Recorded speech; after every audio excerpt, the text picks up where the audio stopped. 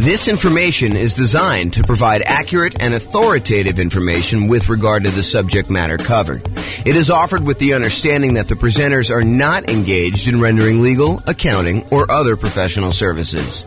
If legal advice or other expert advice is required, the services of a competent professional should be sought. Welcome to the West Valley City Real Estate Investing and Real Estate Financial Planning Podcast. Learn all about investing in real estate in West Valley City, Utah, with a combination of real estate financial planning and modeling with numbers specific to West Valley City, plus syndicated, more generalized recordings of live and pre-recorded real estate investing classes, not all of them specific to West Valley City. Be sure to stay tuned after the podcast for a message from our sponsors. Well, good morning and welcome, everyone.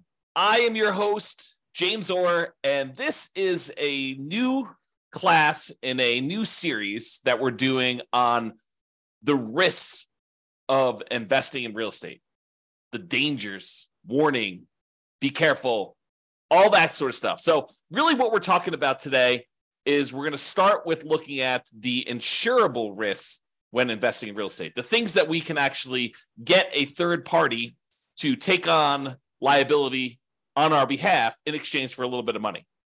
And we'll cover some of the other risks we have with real estate in some other classes in this series.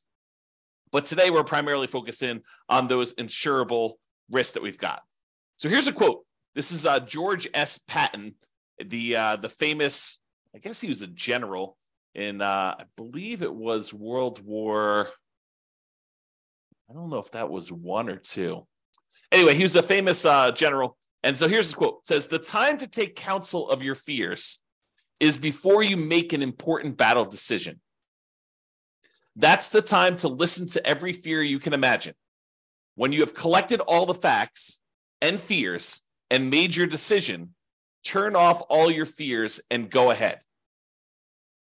So what I think he's talking about here is, hey, before we go and make a decision in life, real estate investing decision or whatever it is important for us to evaluate all the different things that we are afraid of, all the different fears we have, all the things that can go wrong, all the dangers, all the risks, all the things that could go not our way, that could cause us to lose our investment, could cause us to lose money, could cause us to not achieve our goals, our financial independence goals, or our net worth goals, or whatever it is. The time to evaluate all that is before we make an important decision, before we decide to move forward.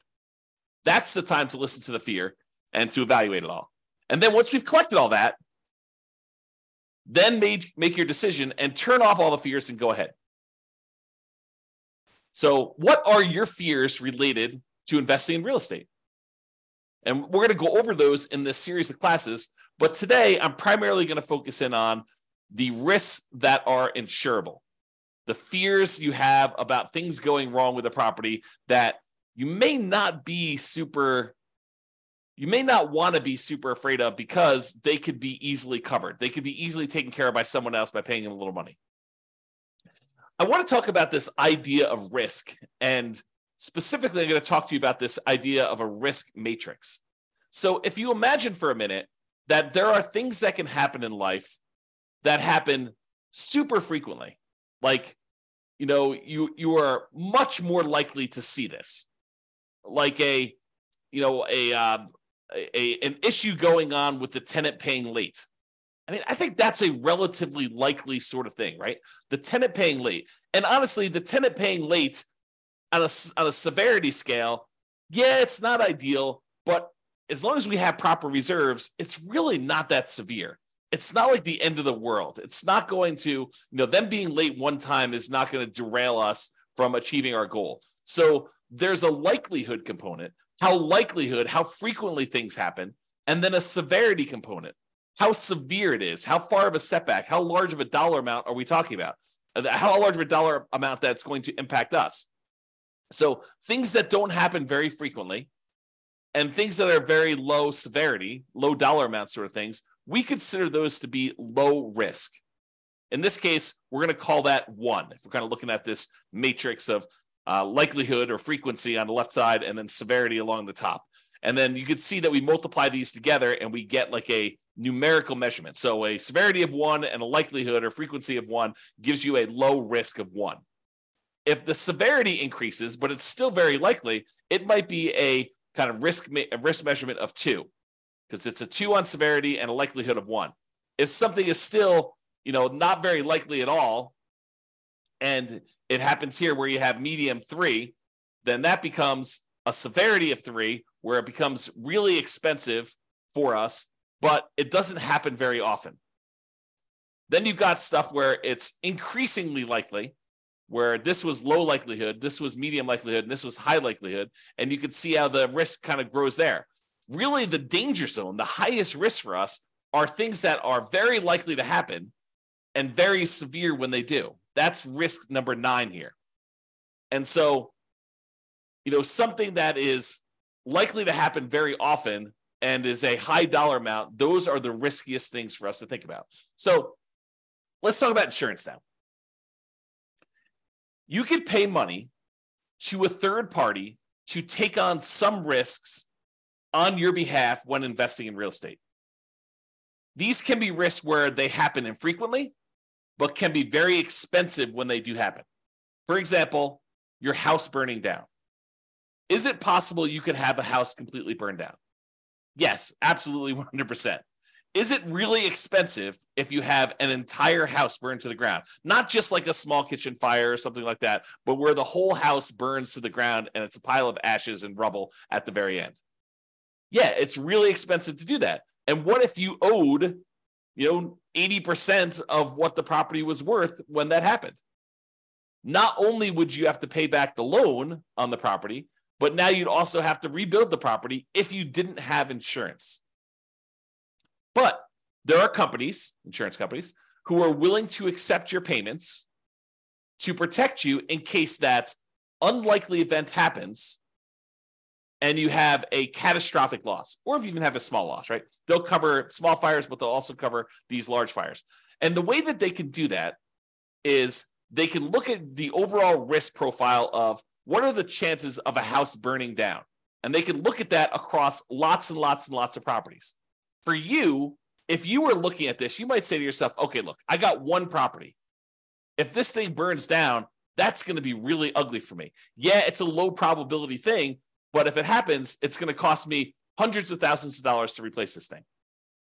So you have something that is not likely to happen, but if it does happen to you, it's catastrophic.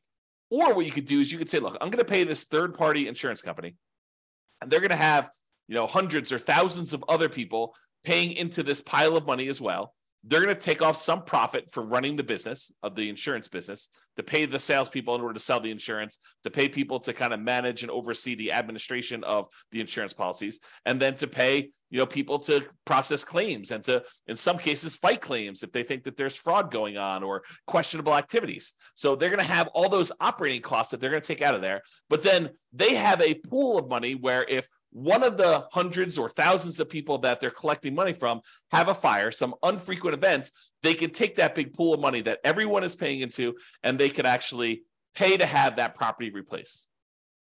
And because each individual's person's chance of having a fire is really, really low, but over 1,000 properties, it is a higher chance that there is going to be a fire on one of those 1,000 properties. They are likely to pay out a bunch of money on that thing. And that's how that works. Okay. So getting back to insurance. So it's not likely to happen if it happens infrequently, but if it does happen, it's really, really ugly, like that fire. But for a small fee, you can pay someone else to aggregate this risk, as we described with the insurance company. So for a relatively small fee, they can insure you against loss and make a profit, because it's not just about them covering your loss. They have to be in business to make money to pay the people that work for the insurance company to do that. Now, if you had a large enough number of properties yourself, you could technically self-insure, right? Or you could self-insure with one property, but it may not be prudent for you to do so. But imagine for a minute that instead of the insurance company collecting premiums from 1,000 different people, because they have 1,000 different properties spread out across a different city or different state or different country, so they have some risk where it's not going to be like, a forest fire where all the houses in a certain area get burned down. It's not like you've got 1,000 units all in one spot.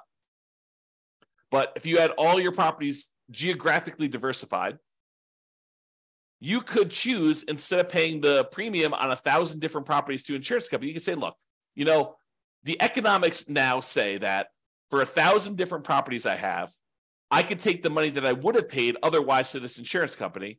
I could set it aside so that when I do have a fire on one of my 1,000 properties, I will have money set aside to be able to do to protect myself and to rebuild the property in case there is a fire.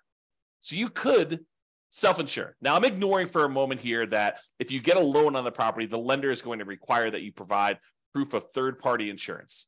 In most cases, they will not allow you to self-insure. And I'm ignoring that fact.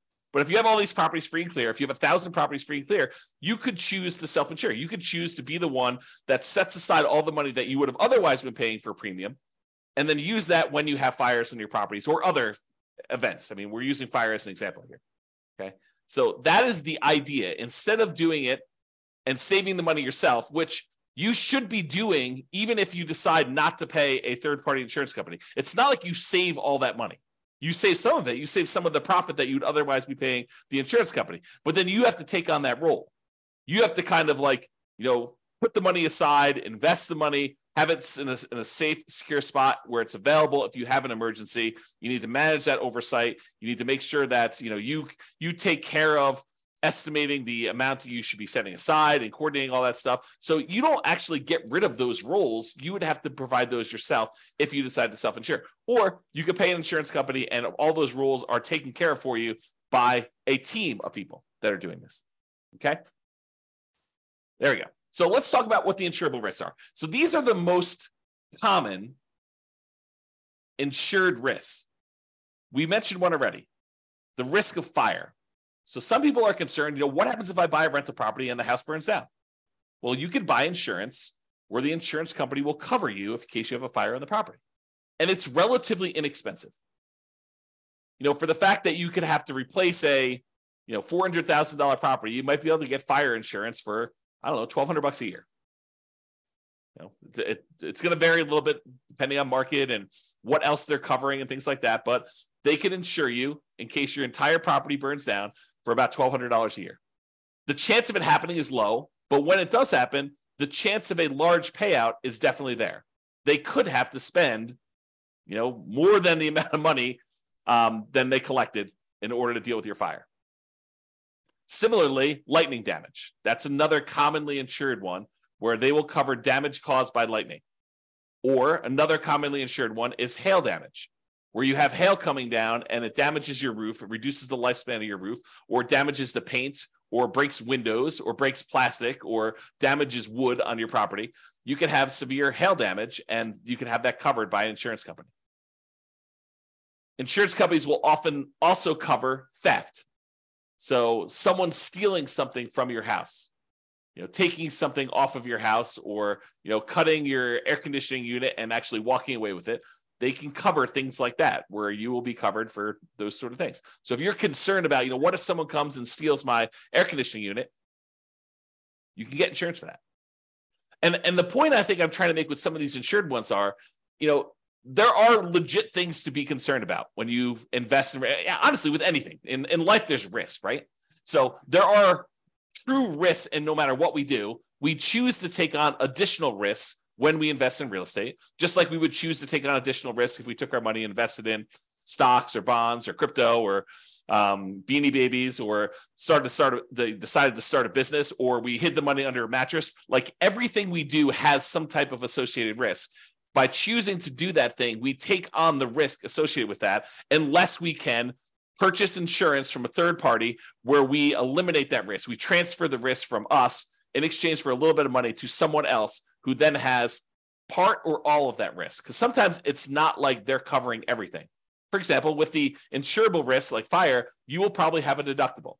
There's going to be part of it that you need to pay out that is your responsibility as part of the insurance claim. And then the insurance company will pay the rest up to certain limitations as outlined in your policy. Okay. So, for example, theft is another one where they will cover things like that. They may also cover vandalism. And vandalism is an interesting one because I think we a lot of times will think of vandalism like, someone spray painting a fence or, someone spray painting a garage door or damage to a car on the property or something like that. But sometimes vandalism can be things like people deliberately smoking meth in a property or cooking meth in a property. I think depending on how the policy reads, and you'll want to definitely talk to your insurance agent to understand what is covered and what is not covered, but that may be considered an act of vandalism. Okay, so realize that may be a weird one for you, but it could be something that's covered. Personal injury. What if someone gets injured on your property?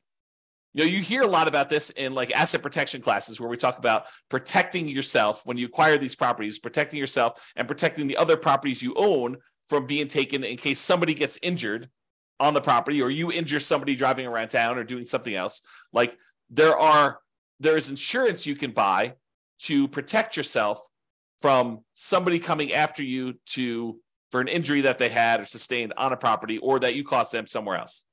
So personal injury. And then liability. If you do something wrong that was not intentional or deliberate, but it was accidental, there is insurance that you can get that covers some additional liability there.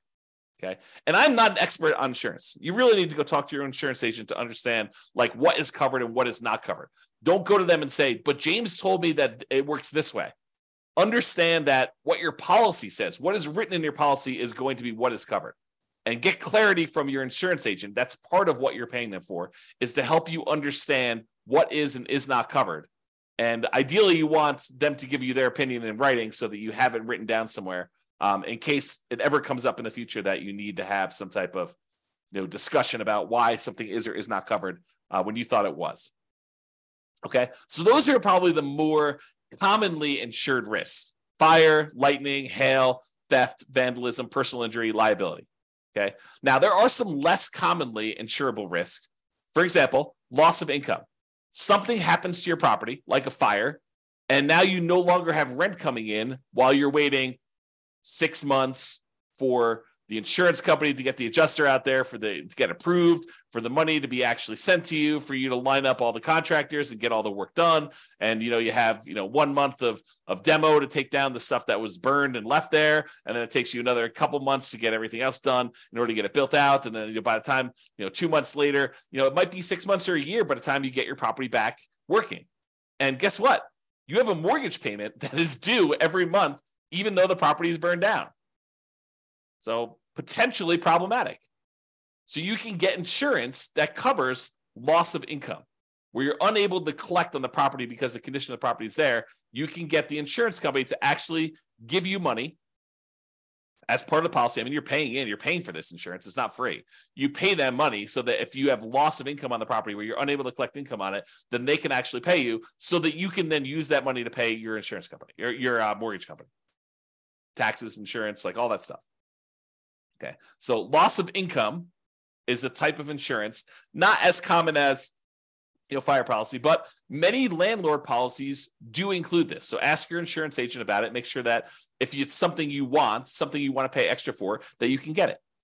And we've been talking a lot about the idea of improving cash flow and increasing cash flow on rental properties. And the issue I think we have for a lot of folks is that some of these things you are deliberately choosing to have lower cash flow. You're voluntarily increasing your expenses by getting more and better insurance coverage so that should something happen, your cash flow is saved, right? Because if you decide not to get insurance for loss of income and then something does happen on your property, you could have 6 months of zero rent coming in. That would be really ugly on cash flow. So instead of doing that, maybe we choose to pay, I don't know how much it is, but maybe it's $20 or $25 more per month to have this loss of income coverage on our insurance policy. I have no idea what the number is, right? Because I don't actually handle my insurance. Tammy does. But the idea is you could choose to have $25 per month less in cash flow normally in exchange for, should something happen, you're not going to have as severe of a loss where it goes down to zero. And then you need to weigh that and determine if that's worthwhile for you. Okay. So another less commonly insured risk is flood. If a property is in a flood zone, the lender will often pull a flood certification to find out if it isn't a flood zone. And if it is, they may require you to have flood insurance in order to protect them in case there is a flood in that particular property. But you can voluntarily choose to get flood insurance as well. It's not that if the lender doesn't require it, I don't need flood insurance. That's not true. Just because your property isn't in a, federally recognized flood zone, I'm using that in quotes, right? Like it shows up on the map as a, 100-year flood zone or 500-year flood zone or whatever the numbers are. Again, talk to your lender if you need to understand the details, because I just understand the general idea. But if you were in a flood zone, the lender may require it, but it doesn't necessarily mean just because you're not in the flood zone that you can't have flooding. There are times when unexpected things happen and you could have flooding in a different area. And flooding is not always defined in a way that you might think. It could be water running horizontally in some form or another. So, imagine you have something happen to a house next door and, it over time kind of like has this major problem. And then there's a massive release of water from that thing, like a pool or something. And then that pool actually floods into your yard and there's horizontally moving water. That could be considered flood. You'd have to read the definition and understand what is covered and what is not covered. It's not necessarily water from a river that is overflowing. So realize you can get that as a separate policy. It is not only when it's required by the lender that you have to get it. You can choose to purchase flood insurance separately. Some other less commonly insured ones, earthquakes. In some markets, that's really important. Where we live, hardly anyone gets any earthquake insurance. Hurricanes or tornadoes. Don't get a lot of hurricanes around here, but in a lot of markets, you get hurricanes. And tornadoes, probably get some tornadoes here, especially on the plains. But you could purchase those as additional insurance. You can get insurance to cover if somebody cooks or smokes meth in your property. And you can test the property for meth before you make your purchase. And you could test it after each tenant moves out. Now, is it practical to do that? What's the cost of a meth test? To get an industrial hygienist in there in order to test to see if there's meth showing up in the property. I don't know. Could be a couple $100, could be $1,000, could be $2,000. Depends on the type of test and what they're doing there. So is it practical to do that after every tenant moves out? Probably not, but maybe in your market, maybe for the types of properties you're doing. But what are you going to do if it does test positive? You're going to keep their $800, $1,200, $2,000, $3,000 security deposit? Might not be enough to cover you for the meth there. So may want to make sure that if you're concerned about that you can get insurance and that it does cover that.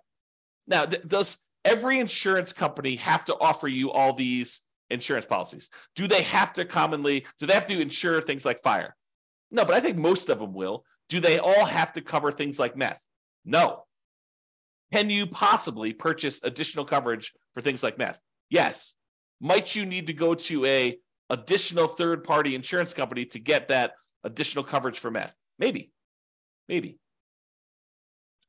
And you can get the last of the less commonly insured things are rent guarantees. So you can purchase, if you're paranoid, you're like, look, I want to invest in real estate, but I'm really, really nervous that my tenant is not going to pay rent. That they're going to lose their job and they're going to be unable to pay. You can technically go purchase rent guarantee insurance, where it guarantees you rent if the tenant doesn't pay. So you can go and do that. You can purchase that. It comes at a cost. So realize that there'll be a fee for doing that. So you're going to give up cash flow elsewhere in exchange for having that rent guarantee. I think a lot of landlords, a lot of real estate investors will choose to forego rent guarantee insurance and instead decide to set aside some money, mentally or otherwise, in the form of reserves in case a tenant doesn't pay rent. But you can get that insurance. All right, let's do a brief discussion on deductible size. First, let's talk about what a deductible is. A deductible is the amount of money you're responsible for before the insurance kicks in. So let's say your deductible on hail damage is $2,000. Basically, if there's less than $2,000 worth of hail damage, you're paying that claim. So you make a claim with your insurance company, they send an adjuster out, they say, look, the total amount of damage is $1,800, your deductible is $2,000, so you're responsible for this $1,800. Okay. And you pay a certain dollar amount for the insurance and that deductible amount. If you decide, look, I want to have a $500 deductible, they'll say, sure, we'll allow you to do a $500 deductible, but then the insurance cost, the amount of the premiums you're going to pay in order to get that insurance will be higher than someone with a $2,000 deductible. Or you could say, look, I want a $10,000 deductible. I will cover everything up to the first $10K, but after that, I want you to come in. The insurance company say, that sounds great because we're much more likely to see these small amount claims. So if you want to do one where you pay the first $10,000 and then we only cover after that, we will let the premium be much lower. You will have to pay in less in premium in order to do that. So it's this balancing act between how much you willingly have as a deductible versus how much you're paying on premium and how much that's impacting cash flow. And they both impact cash flow, right? Because if you have a small claim, let's say it's that $1,800 worth of hail damage, if you have to pay that $1,800 out because you set your deductible at $2,000, well, now that $1,800 is an expense, so you've reduced your cash flow by that. But maybe in order to reduce your deductible to $1,000, it cost you, $30 a month in order to have that lower deductible with your current insurance coverage. So you choose to have $30 per month, less cash flow, or at some point you might have to pay that $1,800, or that's really the difference. If it went down to $500, be $1,300 difference or whatever it was. Okay. So if your risk tolerance is very, very low, you could choose to keep your insurance deductible very, very low. You could say, look, I don't want any surprises. I want my deductible to be $500. And if something is less than $500, I'll take care of that. But if it's over $500, then I want to make a claim and I want the insurance company to pay for that, anything over the $500 costs. Okay. So then if you have a claim, you need to come out of pocket very little. However, your insurance premium will be much higher, which will impact your cash flow. And if you're making lots of claims, you will have higher premiums and may not have as many choices for insurance companies if they opt not to renew you or decline you for coverage because of the number of claims and the types of claims you're making, right? The insurance company is in the business of making money. And if they find out that you as a person are making a lot more claims than the other people that they're selling policies for, they may choose to say, okay, we're just choosing not to renew you. We're going to not give you coverage anymore because you are a statistical anomaly. We lose money on you. And I think they expect to, have payouts over the aggregate. But if they look at you and they're like, hey, look, this person made 3 times as many claims on one house as the average number of people in our rest of our pool of people, they may choose to say, we just don't want to insure you anymore because we don't want to have that exposure. Okay. So if you're making lots of claims, a lot of times the insurance company says, okay, we're going to charge you higher premiums. And maybe they even say, we're not going to insure you at all anymore. Go find insurance somewhere else. Okay. Now, my personal preference, and you can do whatever you want, my personal preference is to partially self-insure by having a much higher deductible, lower insurance premiums, and paying for the smaller claims out of pocket. So my preference is I want to have higher deductibles. If a little thing comes up, I'm not going to make a claim to the insurance company. I think of insurance as more of a catastrophic. If major stuff happens, then I want them to come in and I want them to pay for stuff. I'm not going to usually make a claim. Like if we had a hail damage one for $1,800 and my deductible is $1,500, I am not making a claim for them to pay $300. I don't want to have that as a claim on there. I'm just going to cover it. And my general rule of thumb is I want to see the amount the insurance company, 2 or 3 times the deductible amount. So if it's $3,000 worth of hail damage and my deductible is $1,500, then maybe I'm making a claim.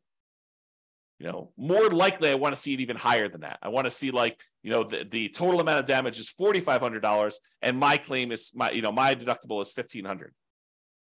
And that's sort of like the 2 to 3 times the deductible amount. And there are lots of exceptions to this rule, right?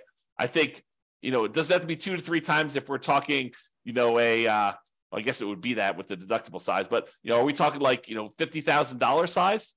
Maybe I do choose to do it when it's not 2 times in.